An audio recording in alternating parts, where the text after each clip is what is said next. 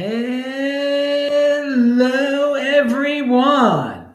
This is Adam Meister, the Bitcoin Meister, the Disrupt Meister. Welcome to the One Bitcoin Show. Today is January the 28th, 2020. What happened this day in sports? In 2001. Strong hand, long-term thinking. Bitcoin is the next Bitcoin. In motion, 5-digit realm. Compete, don't complain. I am still offended by selling. Conventionality belongs to yesterday. Hello, my elite friends. Welcome to the One Bitcoin Show on this lovely evening here in El Paso, Texas. Yeah, you're still up in Los Angeles, California, aren't you? Oh, yeah, all over the world. How you doing, guys? You're watching this live. If you have questions, I've got answers. Now, I just want to make this clear to everyone. If the only way I can see your questions in the chat is if you type in Bitcoin Meister because it turns a different color, or you do a super chat. I'm not doing it for any other reasons. I'm not like skipping people. I'm reading. I have a bunch of notes in front of my face here. Out of the corner of my eye, I can see the chat. When I'm doing a show, I'm not reading the chat the entire time. That makes no sense. So the only time I'm going to see stuff in the chat is if I happen to glance over there, or if you do a colorful thing, Bitcoin Meister or super chats. That's why we have these rules here. So yes, Carlos Velarde Jr. just typed in Bitcoin Meister. Ravens won in 01. Yes, that is what happened on this very day. The Baltimore Ravens beat the New York Giants 34-7 in the Super Bowl, and Ray Lewis was the MVP. Pound that like button for when you valued your wealth in the NFL. It's always good to have one little distraction. Don't be obsessed for a whole season. All right, dudes. But that is a fond memory of my youth there. Okay, moving on. So I said how to do if you got questions, and Carlos he followed the rules exactly. And look, and out of the corner of my eye, I saw it. And of course, you get a new show here every day. If you're watching this taped, please play it at 2x. Check out Fridays This Week in Bitcoin show. We were talking about Venezuela. Saturdays Beyond Bitcoin. DisruptMeister.com. You get all my old shows, so check that out. Follow me on Twitter at TechBalt, TechBalt. I want to say, the people who are listening to this right now, my podcast at sportsmeister.com, that's where you can listen to the show instead of seeing me. I know some people feel the need to see me, but the podcast has been really doing well lately. So thanks for all the support over there, people. It's almost as big as YouTube by certain measurements. So check it out. Thanks, guys. And if you want to support the podcast, there's a link below the video and a link below the podcast. They allow you to contribute through Anchor and all this. Anyway, all sorts of ways to contribute. The best way I say to contribute is just retweet my tweets or mention me on Twitter, and I'll mention you. And there's someone who mentioned me in a poll, and I'm going to save that for the end. So speaking of Twitter, Tour de Meester, who has been on my show a few times, what a great contributor to Twitter. That's someone you should follow, and you should read this dude every day. I read him every day, and today he reposted an article, which is linked to below, about Bitcoin entities. There's this big argument. How many people really own Bitcoin? And, oh, look, there's so many Bitcoin addresses, but only a few have more than one, and only a few have more than 0.01, and there's only a few with 100, et cetera, et cetera, et cetera. So this person, Glassnode, their article is, how many entities hold Bitcoin? And that is a great way to sum up who's a holder. It's not necessarily a person, it's an entity. And he's created a way of figuring out addresses associated with one entity. Now, an entity can also be an exchange. The 7 largest entities are exchanges. But I think most entities out there are people. So let's get into the article itself is awesome. All sorts of charts, all sorts of new ways of looking at Bitcoin and seeing how elite you are in terms of being a Bitcoin entity and holding Bitcoin. So the 7 richest entities or exchanges control over 2.3 million Bitcoin. That is 13% of the circulating Bitcoin supply. Now, I say that because the only reason they do that is because of the weak hands out there, the traders, the people who do not understand how to control their private keys. Those people who don't know how to control their private keys, they're not Bitcoin entities at all. They don't own any Bitcoin. It's all at these exchanges. The exchanges are the entities that have their Bitcoin. It's not their Bitcoin. So the 7 richest entities would not control 13% of all the circulating Bitcoin if it were not for the weak hand traders out there. But hey, you guys are going to do what you're going to do. You custodial people who are CUCKs and want to see other people holding your Bitcoin, do what it's out there. It's not that hard to use the Trezor. There's other ways to control your own private key. But going back to this, so according to our analysis, as of January of 2020, the number of entities holding Bitcoin is 23.1 million. Only 23.1 million entities hold Bitcoin. All right. And I think they define that as over 0.001. I look at the chart. It's not that much what it is. And many of you may remember back in 2015, I said, hey, if you buy 10 Bitcoin now, you're going to be elite. Well, guess freaking what, dudes? Guess freaking what? They're only, I didn't write down the exact number there, but it's something like, I think 160,000 entities that own 10 or more Bitcoin. Only 0.6% of all the entities own 10 or more Bitcoin. So in fact, if you own 10 Bitcoin, you are more than a 1%er. You are a 0.6% entity, okay? That is pretty good. If you own more than 100, there's only 15,706 of them. Entities out there, that's only 0.06% of all Bitcoin entities own more than 100. So if you own more than 100, yeah, you're like uber freaking elite there. But hey, over 10, you are, there's no doubt about it. 0.6%, you are freaking elite. So I linked to Turdemeester below also. He was the one who retweeted this. A lot of people are retweeting it right now. Read the article. And of course, a great reason to follow Twitter. All right. I got to pound that like button. A question from Roman Q. To go beyond Bitcoin for a second. All right. What do you think of the Israeli-Arab proposal by the Trump administration? I haven't read the whole thing yet. There's no right of return, which is, of course, that would make no sense because people never live there. That's good. Israel gets to keep Judea and Samaria. That's real good. It's the important part of it. He wants to build a tunnel. I think one of the things that's being left out there is why there's a lot of Arabs that don't want to be there. Why not just pay them to leave? That would help a lot. That would help the situation. Have that, but otherwise, it's okay. Hey, the Arabs are already burning down towns. They haven't even read it yet. And they don't like it.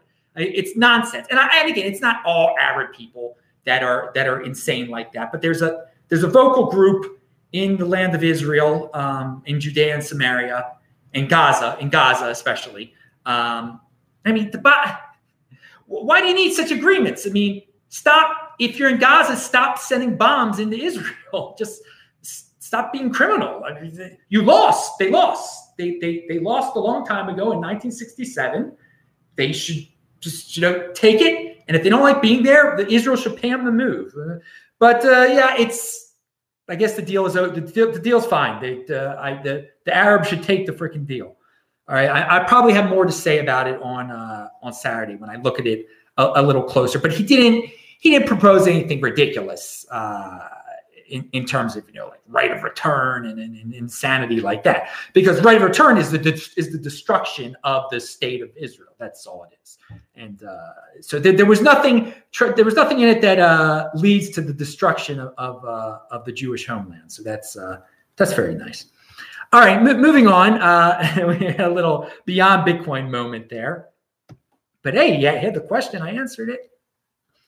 So let's talk about coin joiners here. There's an article called Coin Join Flagging from 6102. And here's a recommendation right here, dudes. If you got Bitcoin on an exchange, don't directly send it to a coin join, okay? Don't do that. All right. They in this article, they list some of the exchanges that are getting strict with that.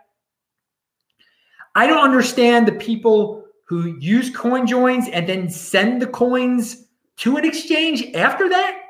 If you're that concerned about privacy, why are you sending your coin joined coins to a KYC exchange?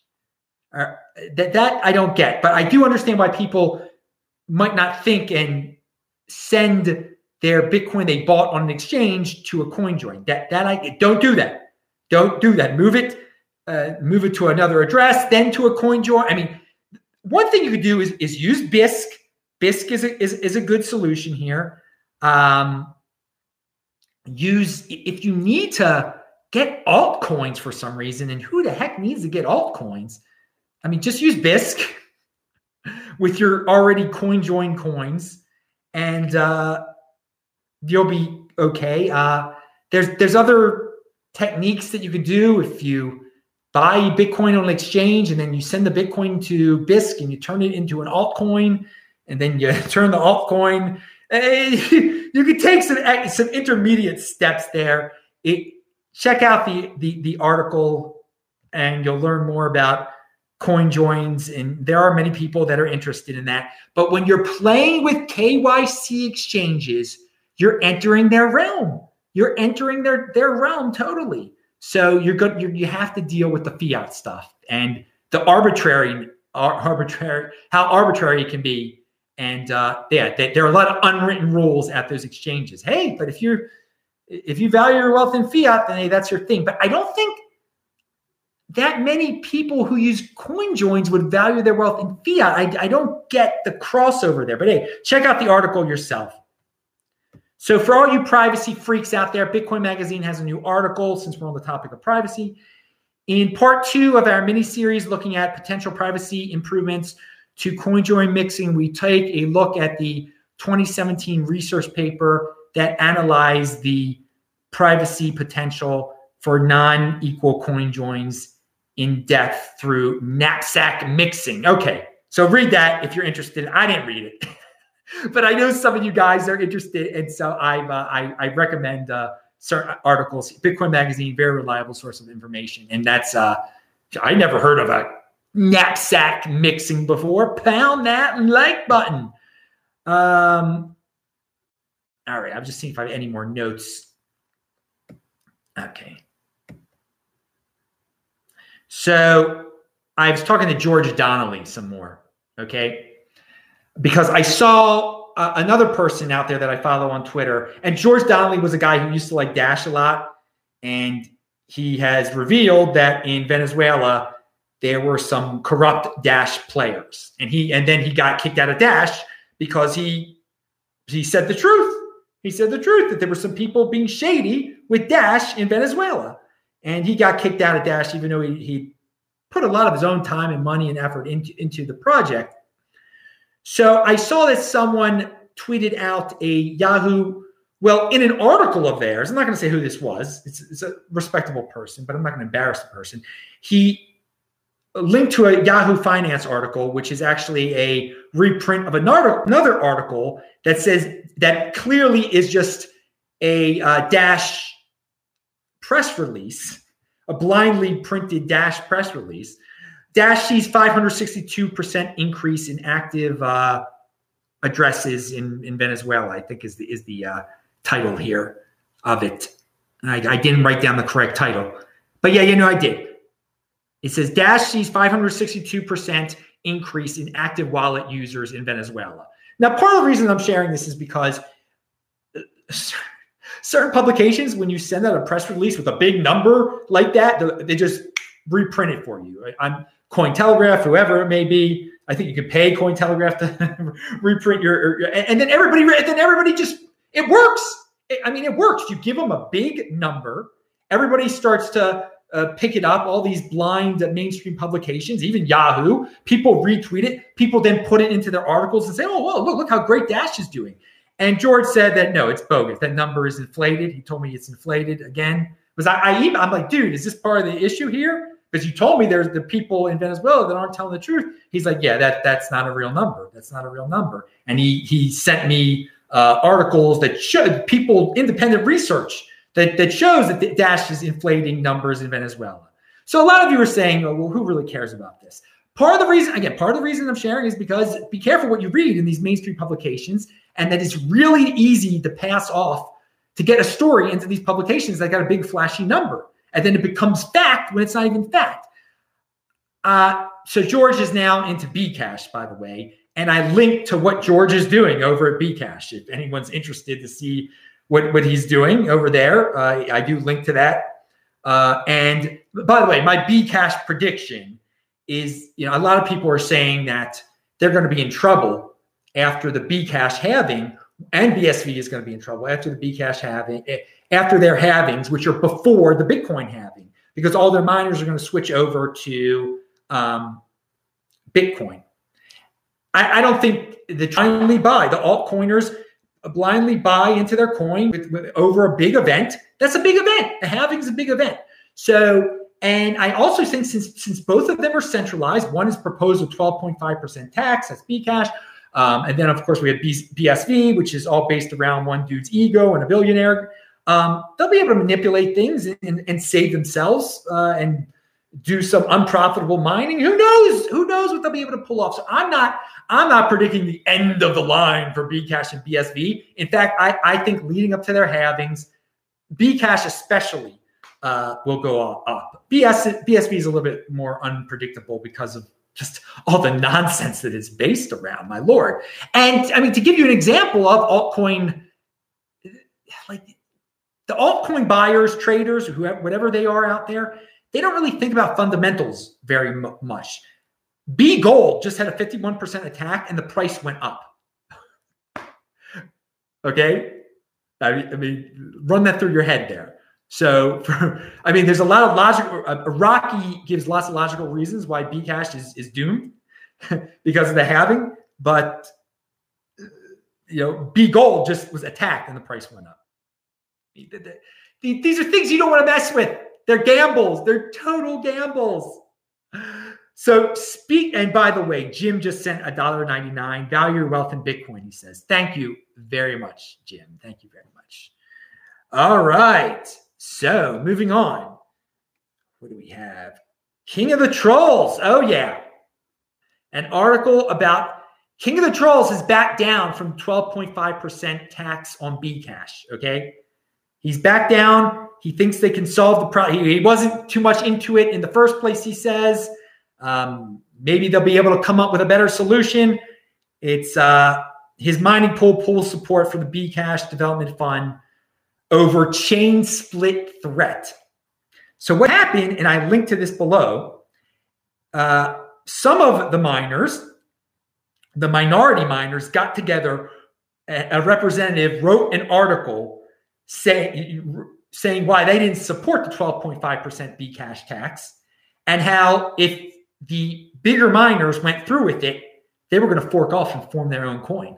They were going to do their own Bcash. So because of that knocked King of the Trolls into his senses. Okay, and he basically says that threat worked, and there's still a big but out there. And so they said since King of the Trolls pulled out of the agreement, that they're willing to see how this might work out. But how about this, guys? How if the other big players don't pull out and they still go with the 12.5% tax? Will these guys again threaten their fork? I think it's quite reasonable to think so. So we might end up with two Bcashes if they go through with this 12.5% tax. Hey, it's an interesting experiment, interesting to see. As of yesterday, I didn't know about this threat by the minority miners, but now I do know about it, even though they've withdrawn it temporarily. Well, maybe not temporarily, maybe forever, but it's linked to below. You can read it all. All right. So let's talk about DeFi real quick here. Not much money flowing into DeFi like in the ICO days, okay? So DeFi is not on the same level as ICOs. The ICO had 5 times the amount of money thrown at it, okay, of Ethereum thrown at it. So there's an article about this asking why hasn't the DeFi, the locked up DeFi money pumped the price of Ethereum? And it's an interesting article. Interesting article. Gives you, be familiar with this DeFi trend, since I think it's going to get bigger. But there's some really interesting points here. Delphi Digital went on to point out that the 3 million Ethereum currently locked up in various DeFi applications is small potatoes compared to the more than 16 million Ethereum raised for ICOs from mid-2016 to mid-2018. It should be noted that this was a time when Ethereum's supply was even lower, okay? So, which means ICOs were accounting for an even greater percentage of the currently available supply of Ethereum. Now, put simply, none of these DeFi projects are attracting new capital to flow into Ethereum as buying pressure. So right now, there is money flowing into DeFi, but hardly any of it is from outside of the Ethereum ecosystem. In order for Ethereum to pump, we got to get a bunch of people from not only outside of Ethereum, just outside of cryptocurrency, newbies flowing into cryptocurrency, piling their money into Ethereum, like they were doing back in 2017 with the ICO craze. There were a lot of people that were skipping the Bitcoin intermediary there. They weren't buying Bitcoin, then Ethereum, then ICOs. They were hearing about ICOs and they were just buying Ethereum and then doing whatever they had to do to get those ICOs. So there's your answer right there. For DeFi to start having a greater impact on the Ethereum price, these applications will need to attract users who haven't already been holding Ethereum for a number of years. That said, from the perspective of Delphi Digital, general speculation on the price of Ethereum is still the main driving force behind the crypto assets valuation. Okay. All right. John Stramitis, who I always pronounce his name incorrectly. He sent $20 in the super chat. What a great guy. For the best pro Bitcoiner ever. You're a machine, dude. Oh, yeah. I'm a machine, like Secretariat. Listen to that. Watch that race from 1973. What they call him? An incredible machine? Oh, I forgot the exact quote. It's great. The guy calling the race when the Secretariat's running away by 31 lengths. Now, I'm no Secretariat, but I am a machine. It's my system. New show every single day. What is that line? I gotta watch that. I gotta watch that. It's only 2 minutes. You played it at 2x. It's 1 minute. What did they call Secretariat in the 1973 Belmont when he won the Triple Crown? Oh, God. That's when sports was sports, baby. These old answers. Everything was original back then. It's all been done now, it seems like. There wasn't, huge national events back then, horse racing. Okay. It was a different time. It was a different time in the day. My father told me about all this stuff. They loved that kind of stuff back in the day, 1973 and whatnot. Okay. Invincible Machine. Anyway, thank you for the $20. Yeah, you all got a little bit of Beyond Bitcoin there. So if you like to hear me tell stories about horse races from 1973 that I watched on YouTube, you can see me February 22nd in Las Vegas at Tone Vays' Unconfiscatable event. I'll be hanging out there thanks to Tone and the boys. And I don't know what the heck I will be doing there, if I will even be on stage at all. But I will be there on the 22nd. You'll be able to meet me and all these other cool dudes like Juan Galt and Tone and Jimmy Song. And I'm looking forward to it. I'll just be there February 22nd in Las Vegas. Everyone knows I despise the city of Las Vegas. I think it's the most unhealthy city in America. But if for an event like this, I'll come out there. And no offense to the people who live there or anything. It's just people come there to do the worst things: gambling, smoking, eating unhealthy. I enjoy when I'm there because I go to the workout room. I'm the only person there. Or staring at a TV, watching the NFL all day. It's the stuff that goes on there, and the stuff and paying for women. It's horrifying. But I will be there, and it's linked to below. Unconfiscatable.com. All right. Okay, so I mentioned that someone had a poll on, and he copied me on the poll. Heart of Bitcoin. It's for you fiat freaks who are excited by and this is halving hype type stuff, because as we talk more about the halving, the price goes up, just like as it went up in terms of fiat leading up to 2016. And what is this guy's question? The poll is 5-digit realm this weekend. Okay, whatever. We'll get there. We'll get there eventually, man. We're one day closer to the 5-digit realm. But hey, I linked to the poll below. It's fun. It puts a big smile on your face. And I know there were some people today. We don't talk about the fiat price very much, but I know today there were a lot of people excited about the fiat price. It's doing pretty well, apparently, isn't it? Again, it's halving hype, baby, leading up to this beautiful 2020 halving. Who knows? Who knows? We're one day closer to an all-time high. And yeah, the all-time high, it's not happening before the halving. That I'm pretty sure of. So don't get too excited. That's for a little bit later. Last time we got our all-time high was, it was after the halving. It was more than 6 months after the halving. It was the beginning of 2017. And then it reached the last all-time high at the end of 2017. But it broke the previous all-time high at the beginning of 2017. Okay, I've wasted too much time on that. Finally, I just want to tell everybody, if you like music, what do I link to here today? Ballroom Blitz by Sweet. Great show. Great song. Brings back happy memories. So I think it'll get all of you excited if you're watching this late at night. You don't want to get too excited if you're trying to go to sleep. But if you're waking up, hey, it'll get you in motion, baby. And it's all about being in motion, people.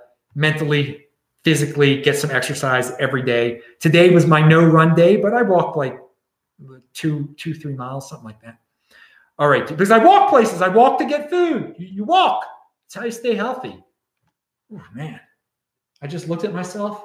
I got to say, I'm looking pretty fine today. Pound that like button. That's why you watch this show, right? To see this fine freaking face.